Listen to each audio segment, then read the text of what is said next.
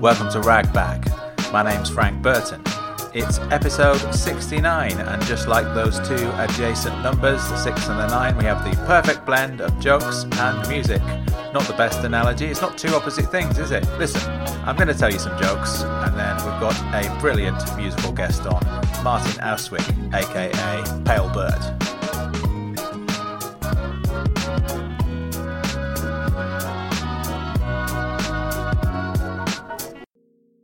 That's right, Martin Austwick is with us today, and listen, before we talk about Pale Bird, I think I ought to mention this week's guest is an actual podcasting legend. Also, for one thing, he's 1/3 of Answer Me This, which I've referenced on this show before. It's one of the first podcasts I ever listened to many years ago, before people really knew what podcasting was.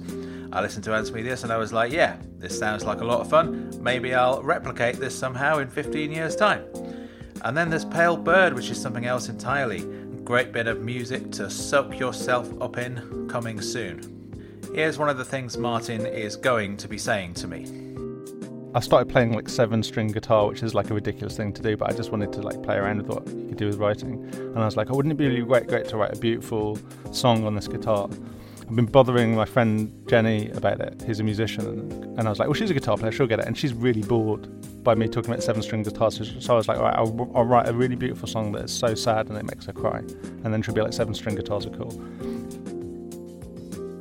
Now, I think this might be my last interview guest this year. I'm winding things down and we'll be putting the podcast on pause for a few weeks. Not until November though, we do have a couple more label specials in the bag. What am I going to be doing with my time? Well, I have the audiobook version of the second Ragbag book to record. That's going to take a while. Plus, I'm launching another weekly podcast. Yeah. Watch this space. I will tell you about it very soon. I cannot wait.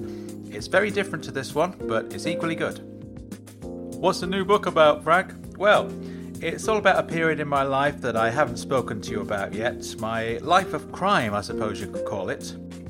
Oh yeah, you do keep mentioning having been in prison, but you've never revealed what it's for. Is that what the book's about, Frank? Kind of. It's kind of hard to explain. It's more about the characters and how they relate to each other. Plus it's kind of a crime thriller as well. It's all things to all people, if you like. What's it going to be called, Frank? Well, it's called Getting Away With It, but you don't really need to know that yet. It's not going to be out for another 3 months. Unless you're listening in the future, in which case it's out now. This is a very long-winded introduction to me telling some jokes, isn't it? But tell us some jokes then, Frank. I will. I have 18 jokes, to be precise. That's something like double the amount I told last time. So, it's an investment, this, isn't it? And seeing as we're talking about the book and getting arrested, stuff like that, I thought I'd write some jokes about getting arrested. I have been arrested 18 times. The first time I got arrested was for indecent exposure. In my defence, I was working as a stripper at the time. The second time I got arrested was for impersonating a police officer. In my defence, I was working as a stripper at the time. You see what I'm doing here? Risque jokes. Risque, that's a French word meaning, risky. That's right, I'm aiming to be an edgy comedian. The enfant terrible, or terrible infant, of the jokes world. The third time I got arrested was for throwing sulfuric acid in a child's face. In my defence, I was working as an edgy comedian at the time. Apparently that particular joke was a little too edgy. The fourth time I got arrested was for cutting up dead bodies. In my defence, I was working as a butcher at the time. Yeah, that's the right level of edgy there, yeah. The fifth time I got arrested was for burglary. In my defence, I was working as a burglar at the time. Yeah. You see, I don't just do edgy. That was a light-hearted one, wasn't it? A light-hearted joke about burglary. The trouble we have is that you've probably cottoned onto my formula for these jokes, right? State the crime, reveal the job. There's 13 more of them to go. You're probably going to guess the punchlines for some of these. I'll rattle through them. Let's just get this over with. Got a guest to talk to. Sixth time was for drug dealing. I was working as a pharmacist at the time. You probably saw that one coming. Easy peasy. Seventh time arrested for pickpocketing. I was working as a personal shopper for people with pocket fetishes. You probably saw that one coming also. Oh, here's a good one. Played around with the formula a little bit for the next one. See if you like this. The 8th time I was arrested was for murder, in my defence. And that's why the charges were reduced to manslaughter. You see? That's a good one. It's downhill from here, I'll tell you that now. The next one doesn't even make any sense. It must have meant something to me at the time, I'll just say it. The 9th time I got arrested was for online trolling. In my defence, at the time, I was working as President of the United States. The 10th time I got arrested was for conspiracy to commit an international terrorist atrocity. In my defence, at the time, I was working as the President of the United States. Big shout out to our American listeners, roughly 95% of you at the last count. The 11th time I got arrested was for bribery. In my defence, the guy was trying to arrest me at the time. The 12th time I got arrested was for sending a bomb in the mail. In my defence, it was a bath bomb. The 13th time I got arrested was for organ trafficking. In my defence, it was a Hammond organ. The 14th time I got arrested was for drink driving. In my defence, I was really drunk at the time. Apparently, that was not a suitable defence. The 15th time I got arrested was for masterminding a complex and highly sophisticated system of white-collar fraud. In my defence, I was really drunk at the time. The 16th time I got arrested was for intellectual copyright infringement. In my defence, there's people out there illegally dumping chemical waste, doing untold damage to the environment, and you lot are hassling me for photocopying a Philip Pullman novel. Get a grip, coppers. The 17th time I was arrested was for illegally dumping chemical waste. The 18th, and hopefully the final time I was arrested was for breaking out of prison, where I was serving multiple life sentences for the aforementioned crimes. In my defence, why not, eh? What else is there to do when you're serving back-to-back life sentences? I've broken out of jail several times now. I should have mentioned that earlier. That time I sent someone a bath bomb in the mail, I think it was more to do with me breaking out of jail where I was serving life sentences for the previous crimes. As far as I know, it's not against the law to send someone a bath bomb. I mean, it's probably best if you don't write little cryptic messages on the parcel saying things like, "Danger, there's a bomb in here." It might not arrive at its intended destination. I wonder how many bomb squads have been called out due to folks making humorous remarks on the back of padded envelopes. Now that's the real edgy comedy, isn't it? If you're making jokes that cause an entire post office depot to be evacuated, you are an edgy comedian. You put the professionals to shame. Oh, look at me, I make racist remarks in an ironic way and deliberately misunderstand transgender rights for comic effect. I'm an edgy comedian. You're not, mate. Malcolm from Exeter mailed his girlfriend a bath bomb for Valentine's Day and he wrote on the envelope, "Caution, this package may explode." They've called the bomb squad. That is a dangerous joke. I think people should go and see Malcolm from Exeter at Wembley Arena once the pandemic's over. See what other jokes he's got. Yeah, Malcolm from Exeter. He's cool. Speaking of cool stuff, it's time for this week's guest. Here we go. Pale Bird has a new album out, a collaboration with singer-songwriter Lily Sloan. It's called I Told You How Important You Would Be, and it's wonderful. What else can I say? You'll hear a song from it in a minute.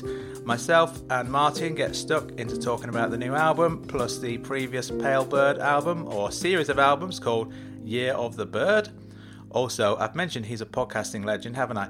You may be familiar with the Song by Song podcast, which Martin co-hosts. It's a song-by-song analysis of the great Tom Waits. I'll be quiet now. Let's listen to a track from a new album. Here we go.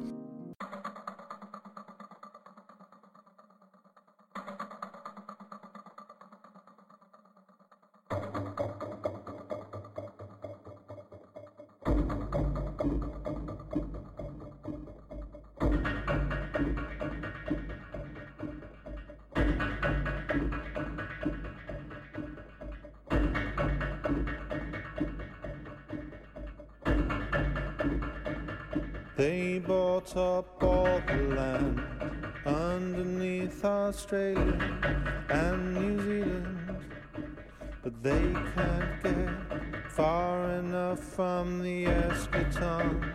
I hope I'll live to see the day when the planet burns beneath the white-hot glare of my rocket boosters, brighter than the fading sun. The universe will make a lovely little living room. Orion is the only friend I need. I am the only one to make it on his ship. Undetected, will he see me as he manifests his destiny? A man takes his space, stakes his claim in space as I squeeze into this tight place. An alien invader. Hey, you can't forget me. I'm breathing this air too. You are no friend, but I still need you. A water wonder, a galaxy all my own. I wrap my starry arms around my home. I'll never forget its liberty I breathe, to fill my lungs with freedom, fulfills my every need. Hey, you can't forget me. Its liberty I'm I breathing this air to too. fill my lungs with You are no freedom, friend, but I fulfills my still every need you.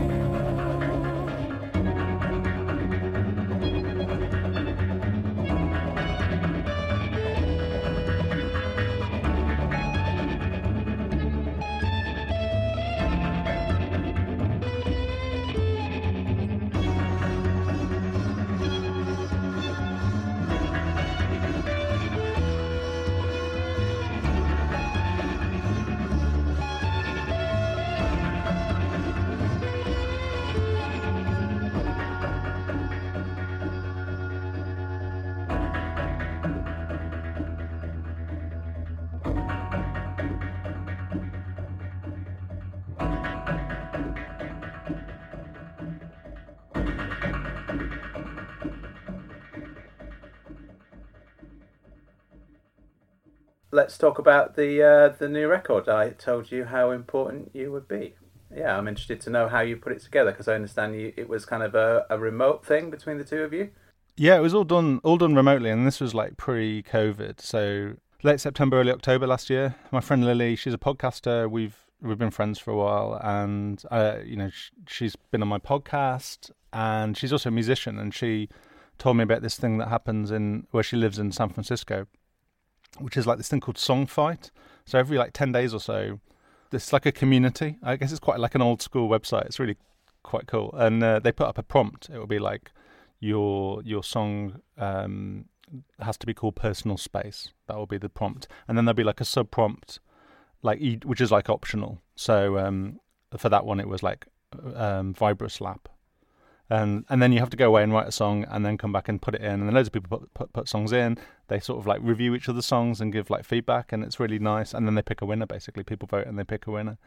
And yeah, so I was touring with a podcast, which is a thing now. So the whole thing was remote. So we started in October. We finished writing the songs, I think, in December. We did 7. The plan was I was in America, and I was going to go up to San Francisco and see Lily. And we'd work on these songs, and we'd like kind of punch them up and mix them and all that sort of stuff. And then just as that, literally just like a week before that was supposed to happen, things started locking down. So I came back to the UK, and we still managed to do it, but we did it all remotely over Zoom calls and like sending each other sessions, Logic edit sessions over Google Drive, and like we got it done. So it came out in I guess that was like July. Cool. In terms of the actual content, are you, because both of your voices are on in each of the songs, I think. So, are you kind of doing the bits that you have written and she's doing the bits that she's written, or is it kind of a more of a mixture of stuff going on there? I think both of us are the kind of performers that find it a bit weird to sing other people's lyrics. So, like, it's always our own lyrics, and they're all duets apart from one track, which is really Lily's song in terms of the vocals and the lyrics, and I've just put some backing vocals on. But even though, like, they're very collaborative, like, we'll collaborate on, like, adding guitar parts and instruments and, like, making suggestions about the vocals, like, how is it going to fit? Does this need a harmony here? Like, and the song that isn't a duet, which is called, what is it called? Coventry. Yeah. That's not a duet, but it started off as a duet, and I just gradually pulled out my vocals because I was like, none of these vocals are working with your voice. And in terms of, like, the story of the song, which is all about sort of isolation and feeling left out, like, it doesn't really make that much sense for it to be a duet. It should feel like it's one person's perspective. There's something that you all know, I wanna know too.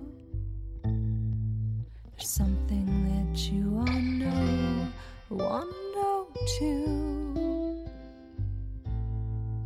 There's something that you all know, I wanna know too. Alien fearful, tired of feeling severed. There's something that you all know, I wanna know too. Just when I learned the moves, you changed one. Try to stay loose, but I always come undone. Just when I learned the moves, you change one. Try to stay loose, but I always come undone. Undone.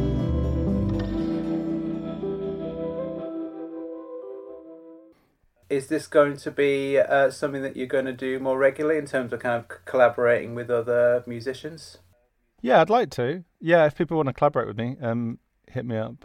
It was a lot of fun. It's really interesting working with someone like Lily's super talented, and then but you can also see sort of like we have places where we overlap in terms of like our interests and our strengths, and then there's other places where we're coming at things from a slightly different perspective. So there's some sort of compromise in terms. Like, I think probably like the way that she writes is a little more experimental, and she's a little bit more open to like dissonance and like weird sounds and stuff, and I'm into that. But like in my writing, I tend to like write maybe slightly more traditionally in terms of like having like a kind of hooky structure and things like that. So I think it was really interesting to blend those two approaches. And yeah, like if there's other people who want to work with me, I'd be really up for it. I ask, but you know, everyone's super busy, even especially in lockdown, you know.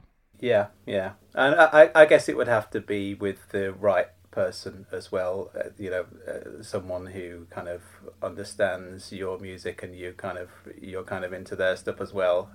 Yeah, you need a certain level of trust, like especially when you're giving like feedback and notes, and like, well, you can't just be like, this bit's rubbish if you don't know the person. Like, and you know, I think there's a bit of an art to giving feedback and being like, well, maybe you could try this, or like, I heard it a bit more like this, but you have to have a certain level of like trust that you like each other's stuff, and you're not going like your work is rubbish. It's just like, can we change this one thing, you know?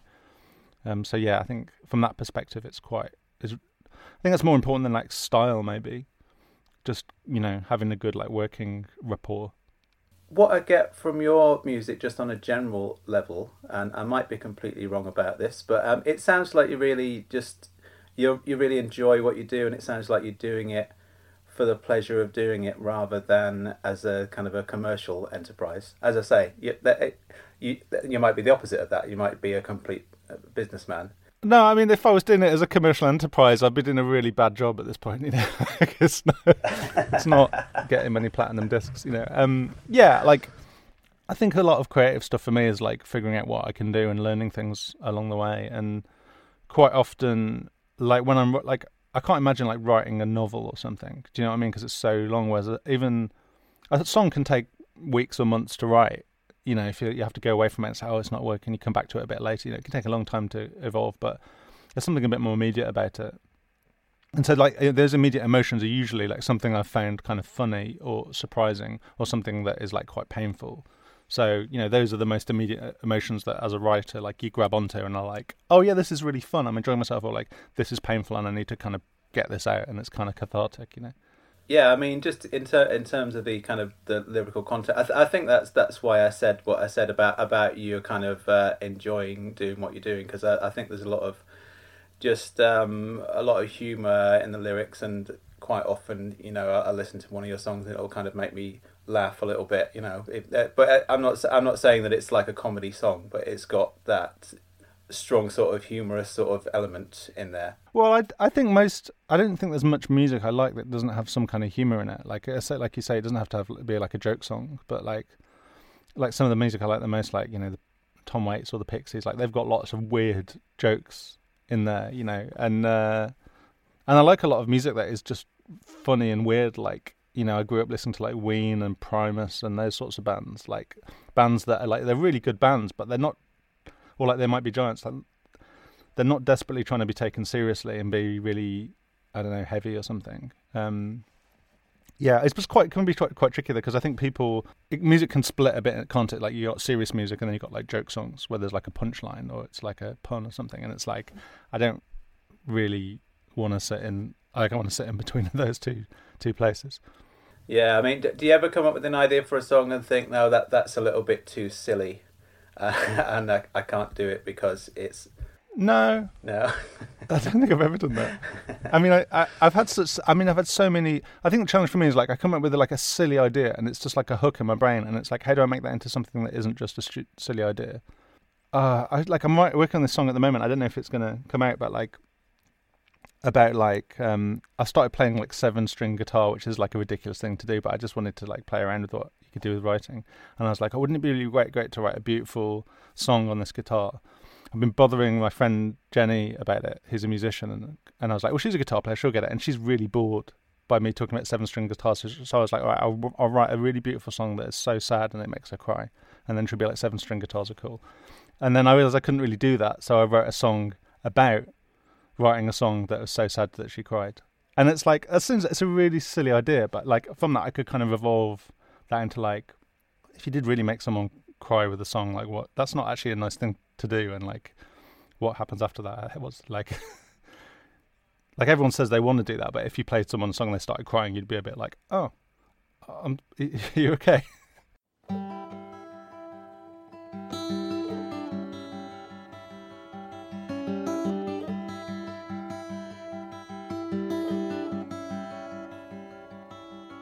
I traveled to your hometown, San Francisco couldn't be so big, right? And I looked up your address in the phone book, and I turned up in the middle of the night. You certainly seemed surprised. You were holding something behind your back, I think a knife. When I told you I was here to save your life, you reluctantly let me come inside. I told you how important you would be in the 2020 war against the machines. When I asked the year, you told me 1955, and I realized I'd come back to the wrong time.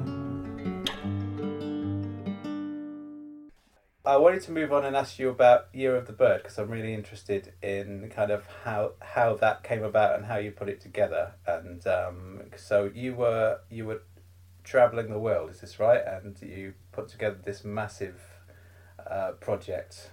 Right. So in 2017, I left my job and to travel. Like, my wife Helen, she's a podcaster. She'd been traveling a lot, and I was like, either I can carry on doing this job or I can see her, we were in a position to do the latter. So we decided to travel for a year. I went to a bunch of places like South America and Southeast Asia, Australia, New Zealand, North America, Hawaii. That was nice. And while we were doing it, I was like, well, like, it's meant to be just a year of traveling, but it'd be nice to have something to show for it. And, in my old job, like, it was pretty full on, and I just wasn't having the time to do creative stuff. And I was like, well, if all I have to show this year is having traveled and I've written some songs, that'd be really great. So I set myself. I was also like, I was turning 40, so I thought I'll do 40 songs, because like a song a week is too much. Like a song a week is a lot, right? Like especially if you're traveling all the time. 40 is doable. That's roughly a song a week and a few weeks off. So yeah, I was like, I can do that, and it was just really nice. Like I had a little travel guitar, I had a little MIDI keyboard, my laptop, a couple of microphones. And, sometimes I'd record like local sounds. There's like the sounds of like frogs from Hawaii, and like a pancake making machine in like Japan, and God, I can't remember what else. A freight train in Oakland. All of these local sounds. So it could be like, I've captured a little bit of the place that I'm in, and some of it, there's one of the songs I've recorded. One of the songs on the vocal from one of the songs on a train as we were sat in a station in northern Japan. It's just like this really quiet whispered vocal, and then other ones like there was this we're in Cambodia, and they had this massive, like huge, like sarcophagus of a bathtub, and it just made this amazing reverb tank. So I use that for like the reverb, the echo effect on my voice. So it was just like about kind of capturing like particular points in time where I was, and in space, I guess, where I was in the world, where I was in time, what I was thinking about as well. I mean, it sort of inevitably becomes like a bit of a journal.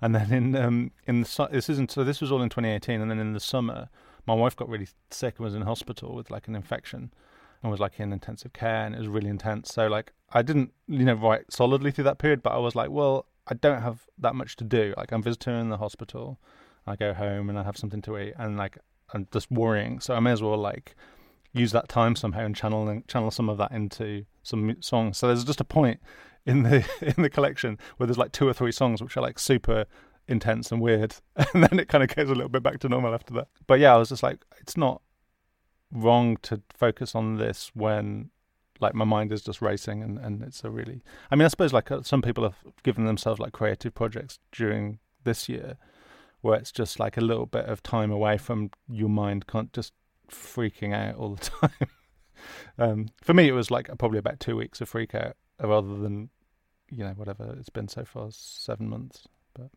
I recommend it. Okay, and your wife is okay now, is she not? So she's great. Yeah. Sorry, yeah. I should say she did not die and has not yet died. Yes, just to put the listeners' worries at rest. Spoilers. So there you go. I mean, it's just kind of a fascinating story, really, and it's kind of like to say that there's 40 songs there. I mean, just the quality of each of them is really high. So I'm really impressed. Oh, thanks. Yeah, I mean, they're not all bangers, but there are some really good. I mean, there are some tracks I really like and I still like listen to. And then there's other ones where I was like, oh, that was just me against the deadline, really. But but it was nice to experiment. Like I've for my own music, I write podcast music where I tend to use like other instruments, but for my own stuff, I tend to focus on guitar because that's the sort of style of music I've tended to play. And with this one, there's more electronica, there's more like using samples and like found sounds, and there's some spoken word stuff which I hadn't really done before. Like I'm still kind of working my way into that. Like I think, I'd love to try just slightly expanding my palette so it's not, just sort of sad, slightly humorous guitar songs.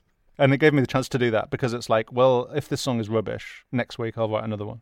And that's quite, it just low. I'm not generally a huge fan of these sort of constrained writing things because I think if you put a gun to someone's head and say write 100 songs in the next 10 days or whatever, they'll all be rubbish, or most of them will be rubbish. But this one was just constrained enough that it meant I kept working, and not so constrained that I just had to like blast stuff out. And I did go back to stuff like when I went back to release it, I spent a year writing, and then I spent a year releasing them as roughly a song a week. And when I did the second part, I did go back and just like punch up some of the, cut out a verse here and there, finish the mix, and there's nothing I completely reworked, I don't think. But there was stuff where I would like be like, yeah, you don't need 3 verses here, like 2 is fine, that kind of thing. I really like the spoken word stuff actually. Oh, thanks. You mentioned that, and the what was the one that is it called the Cascade Mountains? Oh yeah, that was a really fun one. Yeah, that was great. I was on a plane flight and it went right over the Cascade Mountains, which is this mountain, a volcano chain essentially on the west coast of North America. So it goes pretty much from like, I'm going to say we were flying from Canada to like LA or something like that, and it goes all the way down like from Vancouver and sort of stops in Northern California. And it's really beautiful, like especially from the air. It's amazing. There's Mount St. Helens and Mount Hood and all of these like iconic volcanoes. And because we've just been in Vancouver, I was thinking about like the way that city changed, like really rapid. Like it's got quite a soulless centre. Like it has huge amounts of new development, which happened in the last 30 years.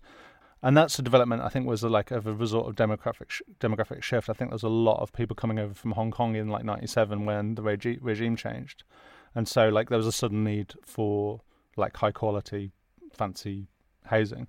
You know, that can just change a city so quickly. So I was thinking like it was kind of a metaphor of like I used to be like a cities person, like a kind of urban geographer in my old job, and I was thinking about like that song was sort of like a fun way of like aligning like physical geography, like tectonic shifts and like volcanoes and like earthquakes with like human geography, like the sort of way that like, you know, migration and like empire and all of this stuff like forces people to move, and that changes the character of cities. So I was sort of like trying to frame those like very human things as like forces of nature. And so it's fun because it's delivered very much in the way of like a science documentary, or that's how I was trying to deliver it. But all of the information in it's complete rubbish. Like there's no like gigantic shards of glass like shooting through the ground in southern Canada, and you know it's not literally like people are fleeing the Bay Area with kombucha because it's on fire. Although I mean there are fires happening, but like yeah, a lot of this stuff was before the big wildfires as well. So do take it with a pinch of salt when you listen to the track.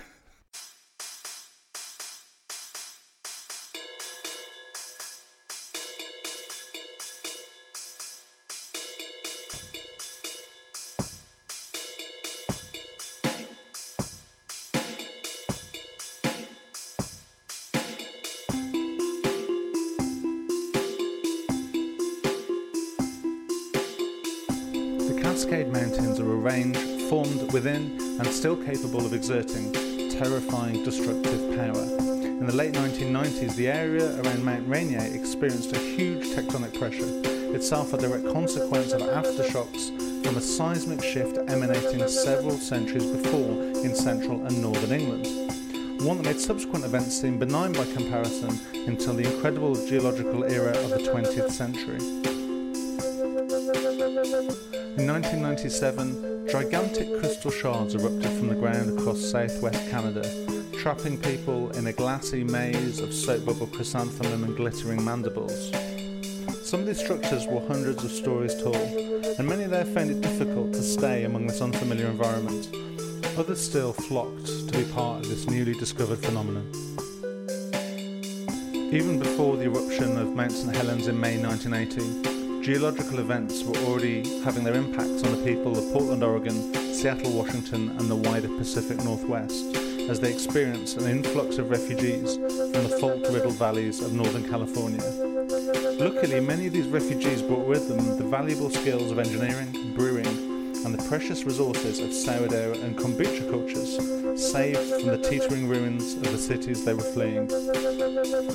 Many years later, in the 2010s, fires began to break out along the unstable San Andreas Fault, centred around 3 locations. Firstly, performance venues unloved by capital. Secondly, in the countryside around homes of people who did not work for tech firms with multi-billion-dollar valuations. And thirdly, in a phenomenon science cannot explain, Rupert Murdoch's house. Geologists believe that the Central Valley filled first with sand, then with fire, then with water, and they're predicting that next it will fill with stone, then paper, then scissors.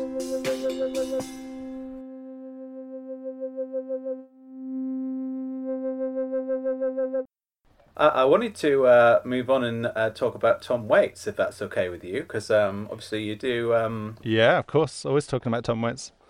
So, yeah, you obviously do that a lot. Yeah. So, song by song, I've been really enjoying listening to that, and I'm just wondering, in terms of your music as Pale Bird, I mean, to what extent are you influenced by Tom Waits? Oh, hugely, I think. I don't know. I mean, I'd have to ask someone who isn't me, really. Like, do you hear it in the music? Are there bits where you're like, oh, that's like a Waitsian thing? Not in the music as such, but I think in terms of narrative, I guess, because there's a lot of. I think you do a lot of narrative-based songs, Yeah. if I can call them that, and that's obviously what Tom Waits does as well. So. Yeah, he's very story driven. Yeah. Yeah. Yeah, I mean, I don't sound like him when I sing. I think there's a tendency for some Tom Waits fans when they make their own music that it does sound like, and it's very obviously like influenced by his stuff. And it's like I can't do what he does. I mean, not many people can, to be honest. But there's a few things that are like obvious if you know his stuff well. Like, I'm really influenced as a guitar player by Mike Ribot, who's one of his like regular players who's sort of played with him since the 80s. He has a very kind of tremolo-driven, slightly like Cuban style. I mean, as a guitar player, he's actually very versatile, but on the Waits records, he has a certain style that is quite atonal and really, really recognisable. Like if you listen to like a track like the song Rain Dogs, like the guitar part on that is very like typical of the way that he plays. And then some of the production techniques that he uses, he did some really interesting stuff in the 90s where he would like use room sound a lot, so you really, really get a sense of space, that you're in a space listening to music, and it goes against a lot of the ways that like recording works, which is, I mean, I'm sat in a cupboard, like in a wardrobe now, surrounded by clothes, so that you don't hear the sort of unpleasant sound of the room. And you know, a lot of recording studios used to kind of work that way, that they would totally remove the sound of an environment and then put that back in afterwards with like reverb and, you know, effects, and make it sound like it was recorded together in a space. But a lot of the time it's just layering the tracks up. And yeah, like him using room sound really, it makes it feel like it's a real person making real music somewhere. Like you could be sat in the room listening to someone play, and that's a really nice feeling. But yeah, like and the same thing, like he writes about some quite grim topics. He writes quite I mean, you could call his style of writing quite magic realist, and I think write in that mode quite a lot. And his use of humor, like he's a really, like everyone thinks he's this very grim and tragic guy, but like there's so many jokes and like funny asides and quips in his music. He's a very witty writer. So yeah, I think those are the ways that I'm trying to copy him, basically. And I mean, from doing the podcast, in terms of, obviously it requires you to analyze each individual Tom Waits song in some detail. So I mean, has it given you a different perspective on his music from doing all of that? Yeah, I mean, we're talking about every single song, and we're devoting an episode to every single song, and that can be like, this is a 1 minute instrumental, or it can be like one of his classic, you know, well-known tracks. I mostly haven't changed my opinion that much about the albums I like and I don't like, but there's something quite nice about deliberately spending time with an album. Like there's no record of his that I like hate. Like some artists, you might be like, oh, this one is when they, you know, did synths, or they tried to do a jungle album and it sounded rubbish. Like he's never like followed the trends to that extent. Like he's always been influenced by and worked with musicians who are sort of a little more, who had like plugged into different scenes. So it's quite nice to be in like, oh, this is an album I've listened to maybe twice because I listened to it and didn't love it. And then you go back and you sort of dig into it and you're like, actually, there's some interesting stuff here. Or you hear how his voice has changed, or you hear how his piano playing has like evolved. And just thinking about how someone charts a career through the music industry, someone who's so strange, and has gone through these different phases of like being a sort of beat poet persona that is sort of a character, and now he's in a sort of slightly different character of this weird rural curmudgeon who builds weird stuff in his garage, you know. So I don't know. There's always something interesting to talk about, and we and because we're led by the guests, like we try and lead by what the guests will have to say about the track, and sometimes they'll just be like, oh, I hate it, I mean, usually they like it, but he's kind of a major artist, but he exists outside of the music industry, and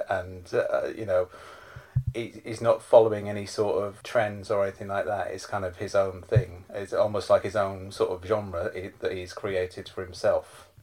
Obviously, I think he's a genius. Otherwise, I wouldn't be spending years of my life talking about his music. But it's like he was also quite plugged into the music scene. Like when he started, like he had a song covered by the Eagles. He had a song covered by Tim Buckley from his first record. So he was obviously like plugged in. Like, and he worked with, when he writes, he's not. I mean, he's kind of DIY now, but like he from the beginning he was working with very talented musicians and big studio setups. So it's not like he's really an outsider in that sense. He's not like Daniel Johnston or someone like that. He seemed to be quite smart operating within the industry, but it's just the music he made got weirder and weirder and weirder. I think he's very hard to imitate because you just end up sounding like him. Like there's some bands and musicians where you got to be very careful how you take inspiration from them. Otherwise, you just sound like a second-rate version of that artist. I think in terms of the Song by Song podcast, I think what I like about it personally is that because I'm a fan of Tom Waits, but I don't really know very much about him, and I haven't spent the time that you have spent sort of analysing all the songs. So kind of I can hear from, because I'm not a musician either, so I can listen to like a musician's perspective on that music, and opens things up for me, and I can sort of helps me to sort of listen to that music in a different sort of way. I think somebody said, I was listening to one of your episodes the other day, and somebody pointed out that the narrative within each of the songs they're all written in real time. Oh, interesting. Yeah. It hadn't occurred to me, but kind of it's absolutely right. I think that if you listen to each of the songs, it's all about what's happening in that moment. It's not kind of an overarching story about somebody's life. He has some quite interesting things to say about like storytelling, and like one of the sort of famous ones is he said something like, what was it? He said like every song needs like a location and like a packed lunch or something. Like you got to have a sandwich. And it's like, and it's saying that again. It's saying like it's very typical kind of humorous way of like explaining something, but it's like you can't just be like, "There's a man in a wood." It needs to be, David was stood next to the oak tree, hands gripping his packed lunch. He had no idea where he was. Like it's not enough to, we've had this discussion on the show a few times. Like I think specific writing is usually much more satisfying than generic. I mean, a lot of pop songs use this sort of generic writing tropes of like, I love you, I miss you, but I just don't find it very believable. Like, it's like, I think you need real like grit in the pearl to kind of have a real experience make it feel like it's a real experience that a human being had, and I think there's much more to connect with in that kind of writing. It kind of reminds me of what Nick Cave said about, is it narrative songwriting is all about counterpoint. Ah. And it's about the contrast between two things. Interesting. Yeah. And you can hear that a lot in kind of Nick Cave songs. A lot of his songs are about a conflict between two very different things. Yeah, it's interesting, isn't it? Yeah, like I mean, there's a sort of classic storytelling idea that like what drives the story is conflict, and there's a really good like Ursula Le Guin quote about it, going like, that's not really the only thing that drives the story. It's a very masculine way of writing. If you're like, you have to have two characters fighting in some way, it's like it's really limited and sort of not, and you kind of imagine all of these like I can't remember the name of the guy, the sort of hero's journey type, Joseph Campbell type people, maybe not him, but the people that came after him write about screenplays. You've got to have your hero swing a sword in the third act or whatever, and it's like there are other ways to drive a story. It doesn't have to be about two people. There's other ways to have tension. Yeah, and like actually sometimes good music doesn't need tension. Like sometimes what you need in your life isn't tension or conflict. You need something really chill. So there's lots of ways to write. I think with these things it's interesting just to take them with a pinch of salt. Like you don't always want to know what a character's eating for lunch, but if you but look, it's a greater truth that illuminates about like what kind of detail is in your song and what like kind of texture is there that makes it believable.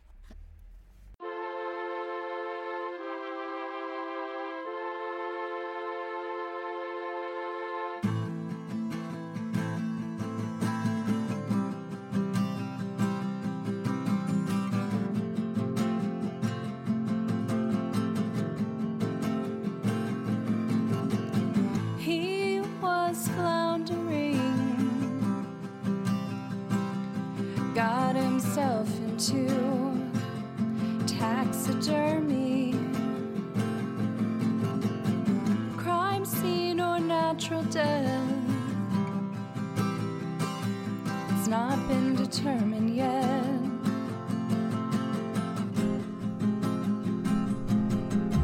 They found him with his pockets full of bones. They found him with his pockets full of bones.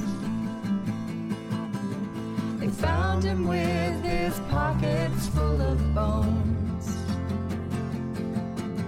They found him with his pockets full of bones.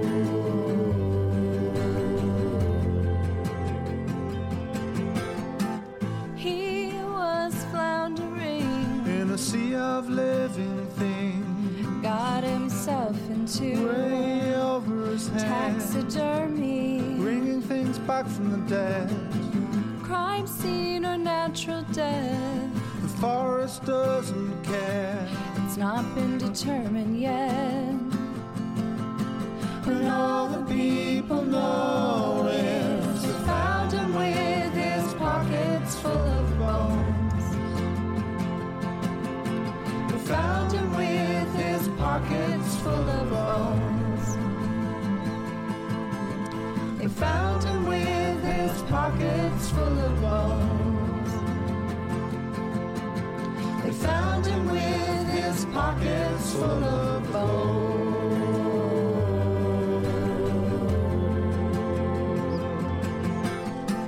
He could never breathe In a sea of living things, the forest had way over his head, set him free. bringing things back from the dead. What could be more natural The forest doesn't care. than an ending like this? And all the people know is They found him with his pockets full of bones. They found him with his pockets full of bones. They found him with his pockets full of bones. They found him with his pockets full of bones.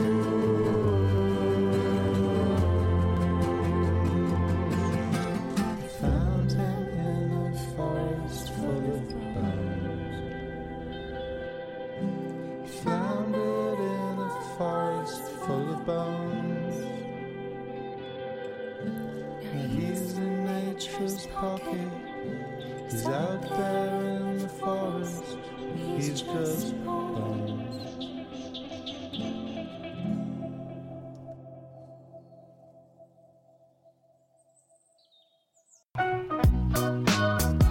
Thank you for listening. Many thanks to Pale Bird, aka the multi-talented Martin Auswick, gentleman, scholar and acrobat, possibly, who knows.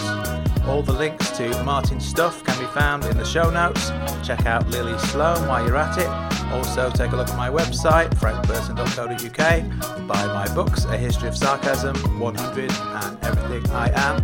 I will see you very soon.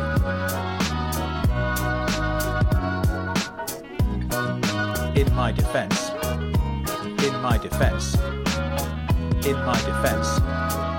I was really drunk at the time.